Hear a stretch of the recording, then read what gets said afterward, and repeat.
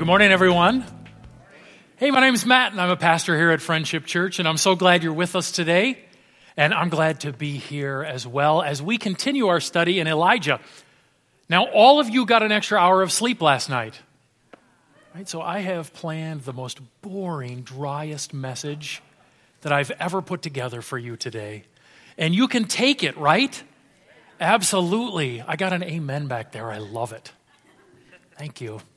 Who are we studying right now?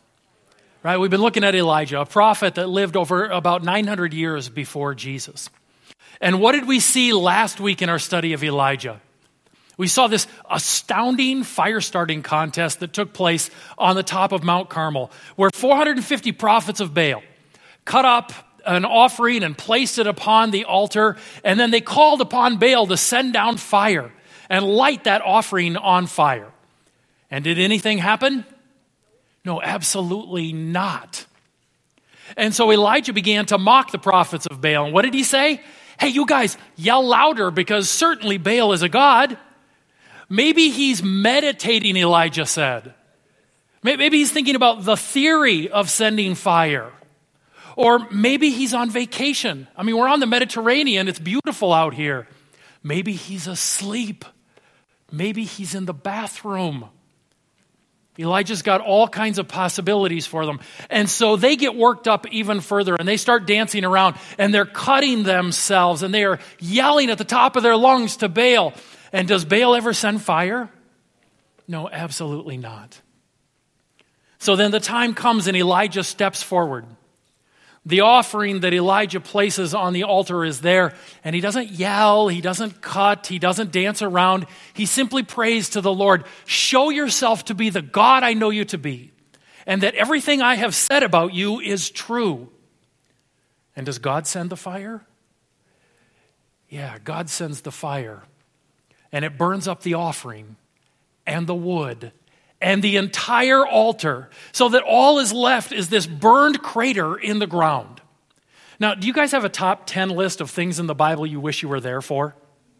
Does this not go in the top 10 in terms of the things you wish you were present for? All of Israel is up there on the mountain, and they feel the heat of that intense fire come down from heaven. They feel it, and they all fall on their faces. And what do they cry out? The Lord, He is God. The Lord, He is God. Now, as the prophet of Israel, what has Elijah wanted for the last 3.5 years? For Israel to say exactly that. For them to leave behind this worship of false gods and to cry out in one voice, no, the Lord, He is God. The Lord, He is God. And now it has happened. And in the aftermath of all of that, Elijah is going to pray again. He's going to pray again. Last week we saw him pray that God would open up the heavens and send fire. Today we're going to see Elijah pray that God would open up the heavens and send rain. And we're going to look at this because Elijah is a model of what powerful prayer looks like. When Elijah prays, God answers with power. And the New Testament teaches us that that is possible in our lives. So look at this account with me. We're going to look at 1 Kings 18, verse 41 and following. And our account begins in verse 41 when Elijah tells King Ahab, hey, you better go eat and drink because there's rain coming. And so King Ahab goes with his party and they go and they eat and they drink. But Elijah goes instead up onto the mountain in order to pray that it would rain. How long has it been since it rained? Right? 3.5 years that it's been since it has rained. And he goes up onto the mountain. And Elijah must have been more flexible than I am because we're told that Elijah got down on the ground and he put his head between his knees. Right? Read that. He put his head between... No, that's not happening for me. There's maybe some young people out there who can pull that off, but I know I can't pull that off. That Elijah gets down on the ground. He prostrates himself in all humility before God. And he prays for rain, and he sends his servant to go and look out to the west over the Mediterranean to see if there are any rain clouds coming. And what does the servant see? Nothing. And so he comes back and he tells Elijah, no clouds. And so what does Elijah do? Elijah says, clearly it's not the will of God. I'm moving on. No, Elijah gets down on his knees, prostrates himself again before God, and he prays for rain, and he sends his servant out to look again. And his servant looks out over the Mediterranean, and what does he see? Nothing. And so he comes back, and what does Elijah do? Yeah, okay, I'm not going to do this, but how many times does this happen? 7 times this happens. That Elijah continues to pray and continues to pray that it would rain until finally the servant goes and looks out over the Mediterranean and says there is a cloud out there the size of a hand. I don't know what that phrase means. Like the size of a hand if it were disembodied and floating over the Mediterranean, or the size of my hand when I hold it out, or the size of my hand when I hold it out. I don't know what that means. But I think it means the cloud wasn't that big. And so Elijah tells his servant, hey, you need to go and tell King Ahab he's got to get back to the capital city because the rains are coming. He's got chariots. They don't do well in the mud. He's got to get going because the rains are coming. And so the king takes off. And we're told that the Spirit of God filled Elijah. And what happened? Elijah outran the king's chariots the 17 miles back to the capital city of Israel. Right? What? Think about the day that Elijah has had. As he stands in the capital city, thunder and lightning all around him, rain falling upon the land for the first time in 3.5 years. This has all been a single day. From the fire-starting contest on Mount Carmel, all the way through to the killing of the prophets of Baal. And then on to this prayer over and over again for rain and outrunning the king's chariots. Kind of a busy day, right? But as the prophet of God, a pretty good day. A pretty good day as the people declare, the Lord, He is God. The Lord, He is God. And the New Testament uses this situation and Elijah as an example of what powerful prayer looks like. In a verse that we've looked at before, in James chapter 5, we read, the prayer of a righteous person has great power as it is working. Elijah was a man with a nature like ours. Was he a Superman? Was he an angel? No, what? He was a dude like us. Well, you guys. Anyway, a man with a nature like ours, and he prayed fervently that it might not rain. And for 3 years and 6 months, it did not rain on the earth. Then he prayed again, and heaven gave rain, and the earth bore its fruit. When God wants to find an example out of the Old Testament of powerful prayer, it is Elijah and this particular instance that he calls attention to. And if we have any interest in having powerful prayer lives, it would be worth us understanding what is it that made Elijah's life so powerful in prayer. What is it in Elijah that God responded to and sent His power so often and with such depth? And how can I practice that kind of prayer in my own life? Well, let's look at a couple of things we see in Elijah that are keys to a powerful prayer life. The first is this: pray in righteousness. Right? We want a powerful prayer life. We need to live a righteous life filled with single-minded devotion for God. This is a repeat of what we looked at a couple of weeks ago. But it's so very important because nothing hinders the power of our prayer like unconfessed and unrepentant sin in our life. When we are living a double-minded life rather than single-minded in devotion to God, God chooses not to answer our prayers in those situations. Psalm 66, 18 and 19. If I had cherished iniquity in my heart, the Lord would not have listened. But truly God has listened. He has attended to the voice of my prayer. Isaiah 59. Behold, the Lord's hand is not shortened, that it cannot save, or his ear dull, that it cannot hear. But your iniquities have made a separation between you and your God, and your sins have hidden his face from you so that he does not hear. Right? Here in the Old Testament is an expression that means to do what the people are asking in prayer. And what we see here is God does not answer people's prayer when they are walking in sin, when they are living a double-minded life. There's no greater barrier to our prayer life than living in unconfessed and unrepentant sin. We talked about this being simply good parenting by God, right? A couple of weeks ago, I shared with you that when my kids were young, if we were driving by a Dairy Queen And they were fighting and yelling at each other and yelling at their dad and being terribly disobedient, and then suddenly stopped and asked, hey, can we get a blizzard? That the answer each and every time was, no. I'm not about to reward you in the midst of the worst of your behavior. The answer is going to be no each and every time to that. I may even stop and get a blizzard for myself to eat in front of them. Just sit and eat it. And, oh, you guys, this is so good. Oh, the Heath bar, delicious. And in the same sense, God isn't going to reward us with answered prayer when we have left the path that He has designed for us to walk. On the opposite side of that, when we are living in righteousness, when we're living in single-minded devotion to God, He loves to answer our prayers.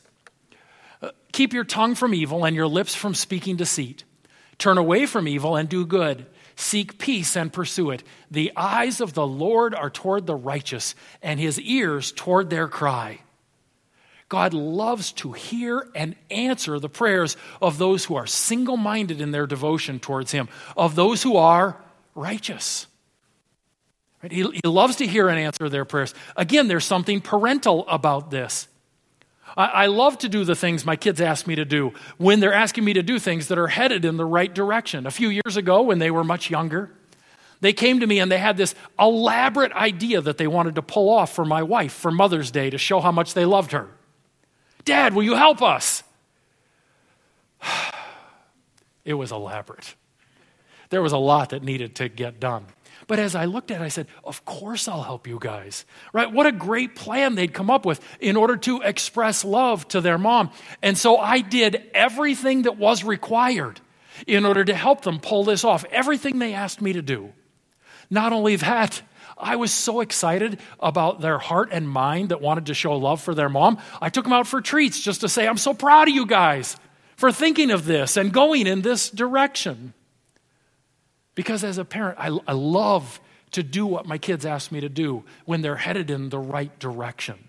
And God is the same. When people are living in righteousness, when they're living in single-minded devotion to Him, God loves to answer their prayers in those situations. And so, what is the first key to being a people who have powerful prayer life?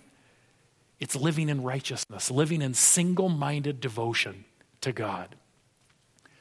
The second key that we see in Elijah is this: to pray for what brings people to God. We want to have lives, powerful prayer lives. We need to be a people whose prayers are focused on what brings people to God and brings them closer into relationship with Him. So often in our lives, we are tempted to pray for things that will simply make life more comfortable and more blessed. Right? Lord, please help this person feel better, and Lord, please help that person do better in school, and Lord, please help my job to go better. We just tend to pray for things that make life more comfortable and more blessed. But those who have powerful prayer lives are those who pray for kingdom-oriented priorities. They pray for God's kingdom to come into people's lives. This is how Jesus taught us to pray, right? When He said, when you pray, pray like this. What is the first half of that prayer all about? God, we want your name to be lifted up. God, we want your kingdom to come into people's lives. God, we want your will to be more and more done in our life and the lives of those around us. Everything is about the kingdom and the advancement of God's name, His will, everything about Him.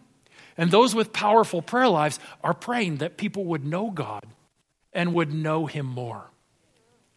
They're not simply praying for, Lord, make this more comfortable, make this easier as I go along. But God, do whatever will draw people into relationship with you. Elijah prayed, according to James chapter 5, that it would not rain for 3.5 years. What was the impact of that? Everyone got poorer, right? Elijah prayed that hardship would come upon people and that they would grow poorer for 3.5 years, that their crops would wither, that their animals would grow thin and die, that every person would have less at the end of those 3.5 years. Why would He do that? Why would God want that? Because ultimately what God wanted was for people to understand that Baal, the supposed god of rain, was not the one who was in control here, that he was the one who was in control. And anything was worth them learning this lesson and reaching a place where they would bow down before God and say, the Lord, He is God. The Lord, He is God.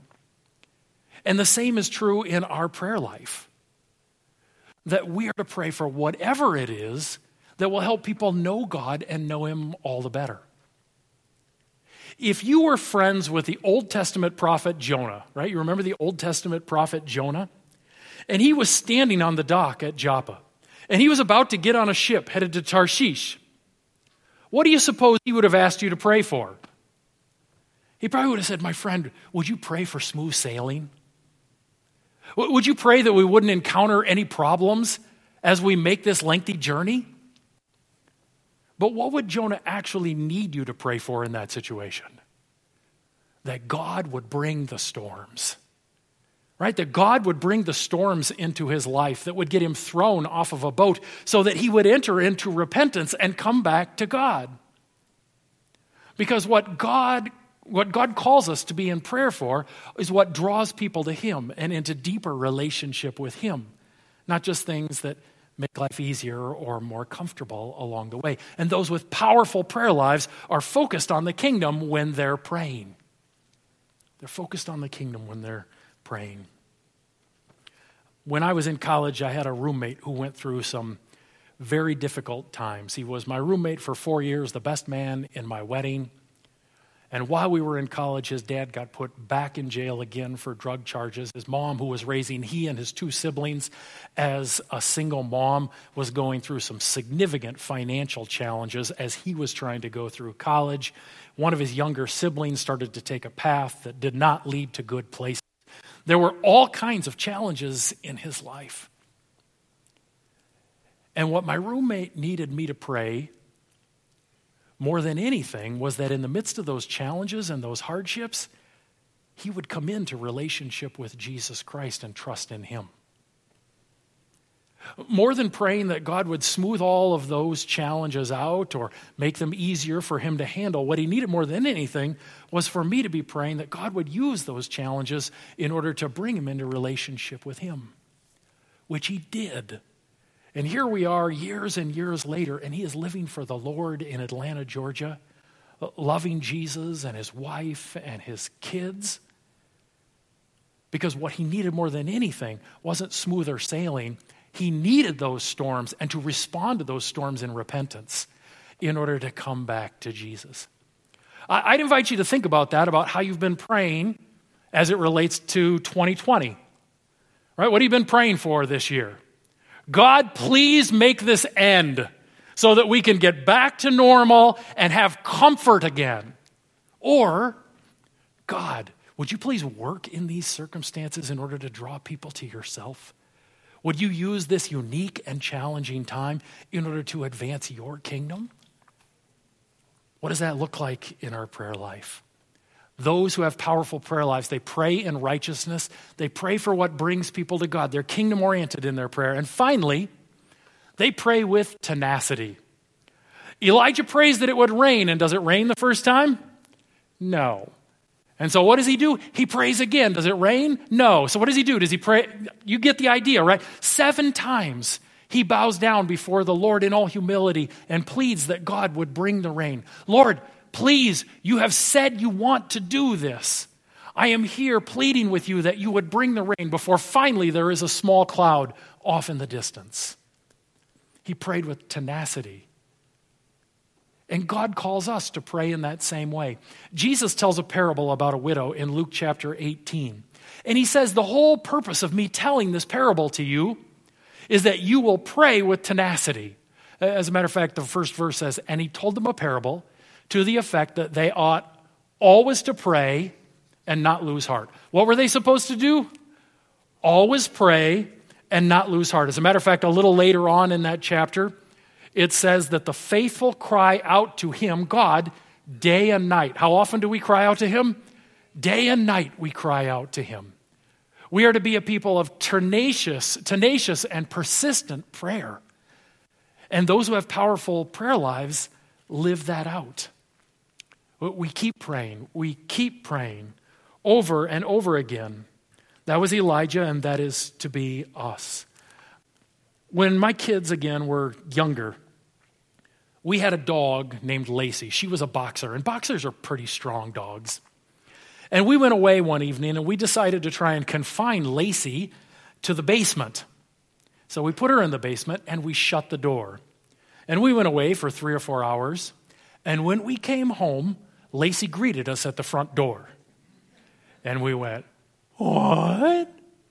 Right? How did that happen? And so I went and I looked at the door, and there were claw marks deep into the door where she had clawed away at that door over and over again, scratching up the entire interior of the door. But that's not how she got out.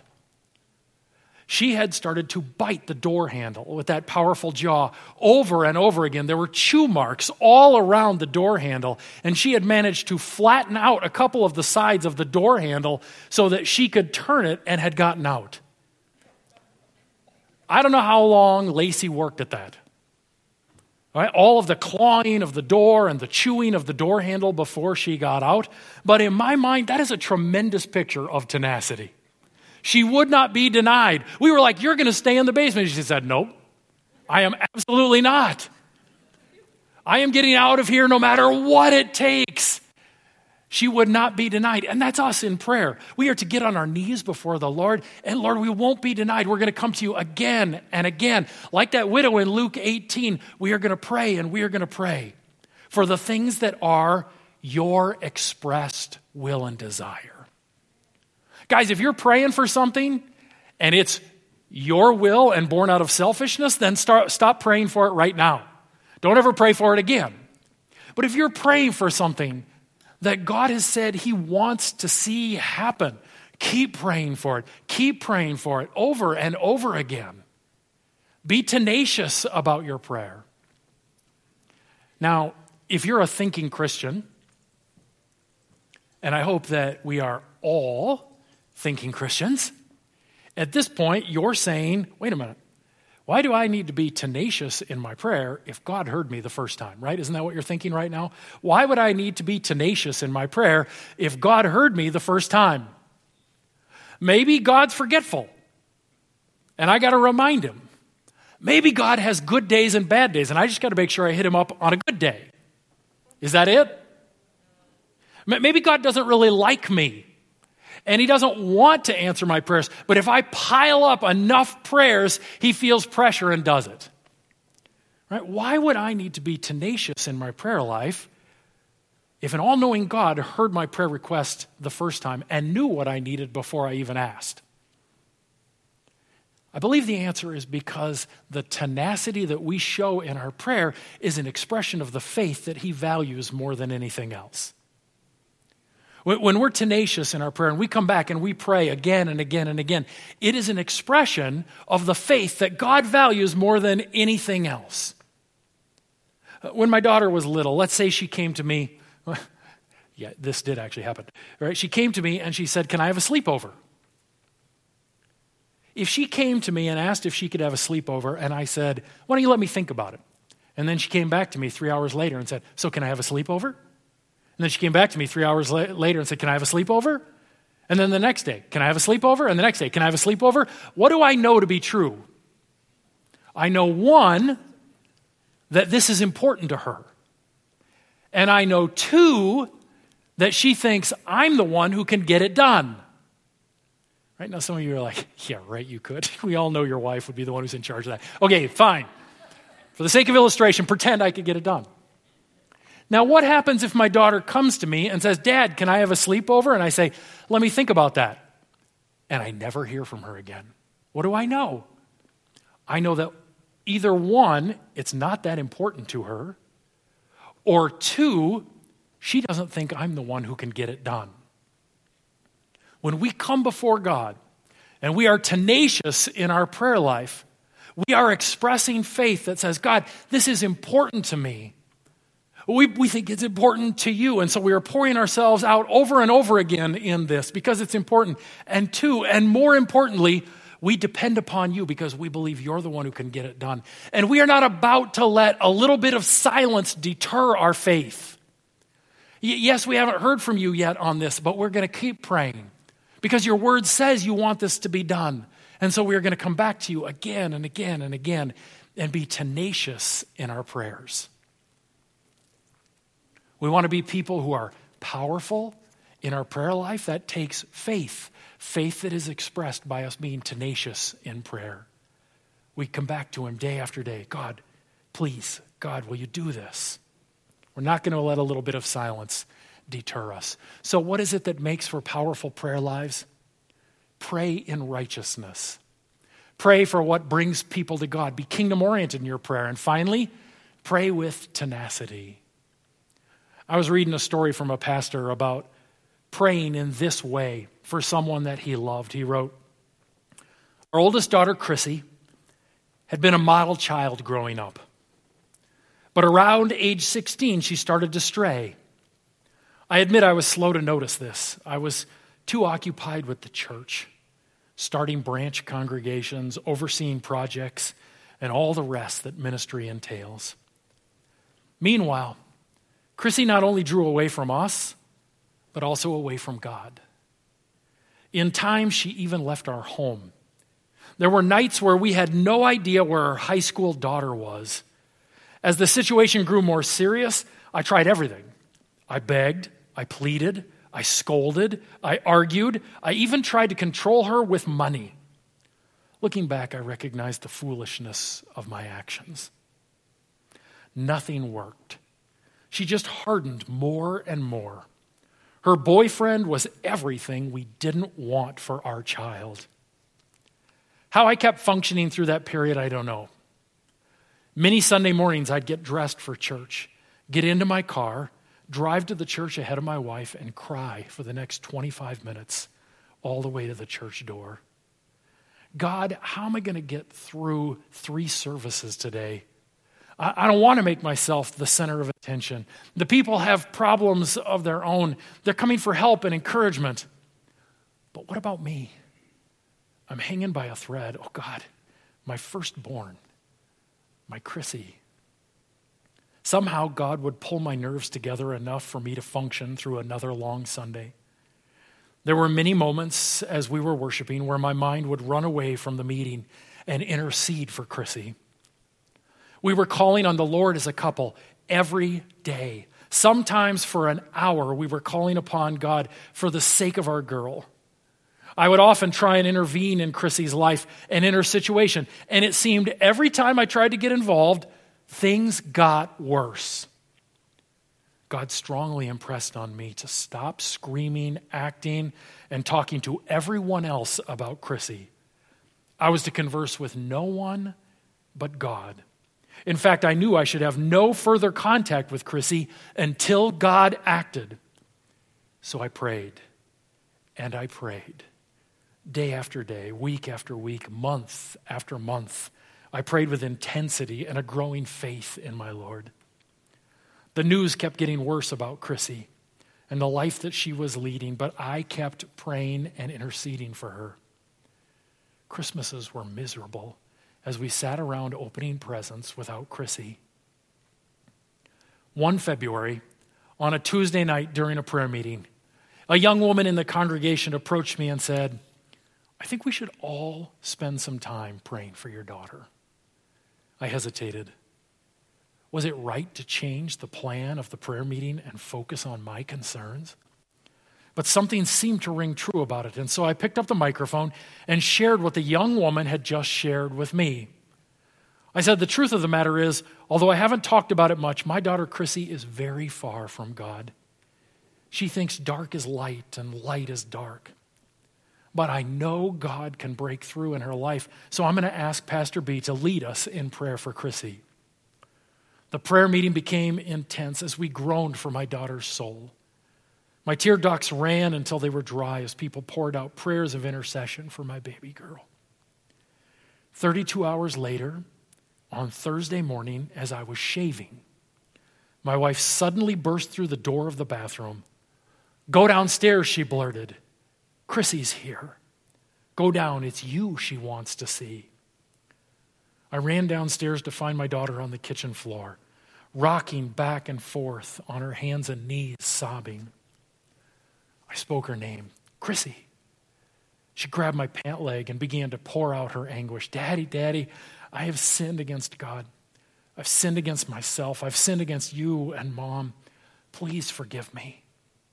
My vision was as clouded by tears as hers was. I pulled her up to myself and held her as we both cried together.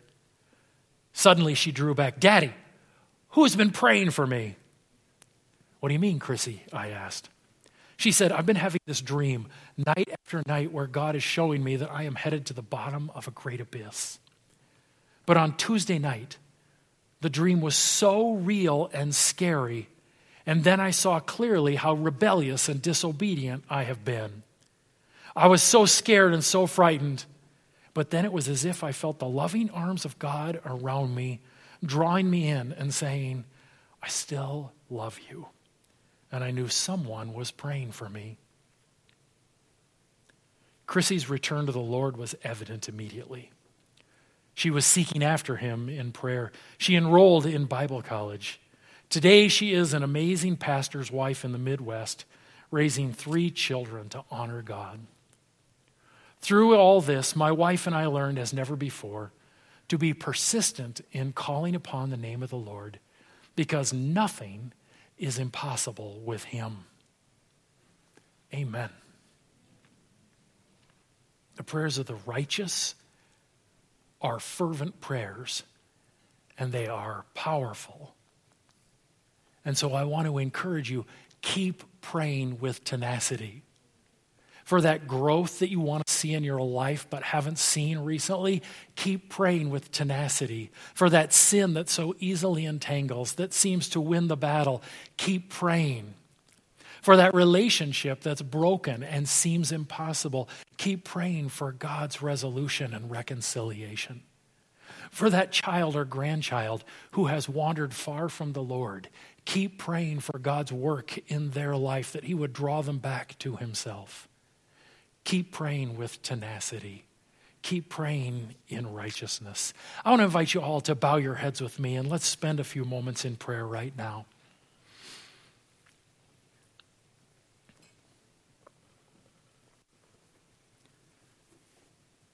First, it may be that as we come before the Lord in prayer today, the primary thing that you need to pray about is the state of your own heart.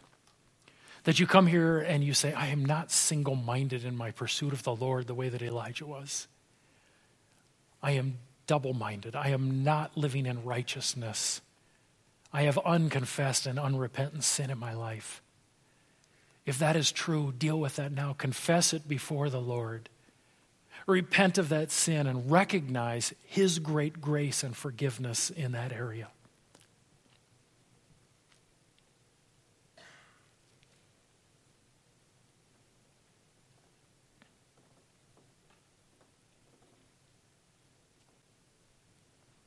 Maybe you have someone in your life who's running away from God.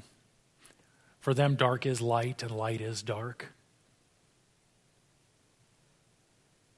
Pray for them, recognizing the power of God to change and transform their life.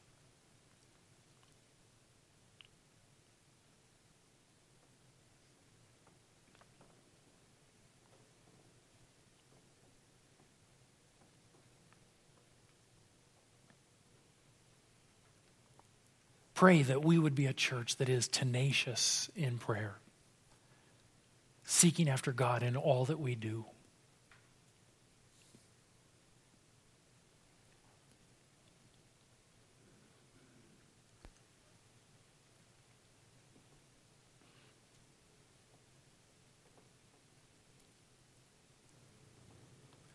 Friends, we're going to worship God in song.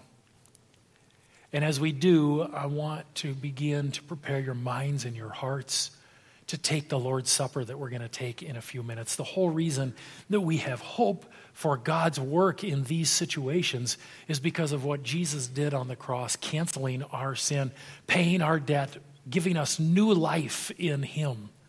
And so I encourage you, followers of Jesus Christ, focus your attention on him and what he has done on your behalf as we sing these songs. We're going to start by singing a song that is about God sending his rain. We just read through a passage in which God literally sends his rain after 3.5 years of drought. He is faithful to his promise to his people. And I want to invite you to focus on God's faithfulness to his promises to you, the things that he wants to do in our lives, and continue to be prayerful about those things as we enter into this time of praising him. Would you stand with me and let's praise him together?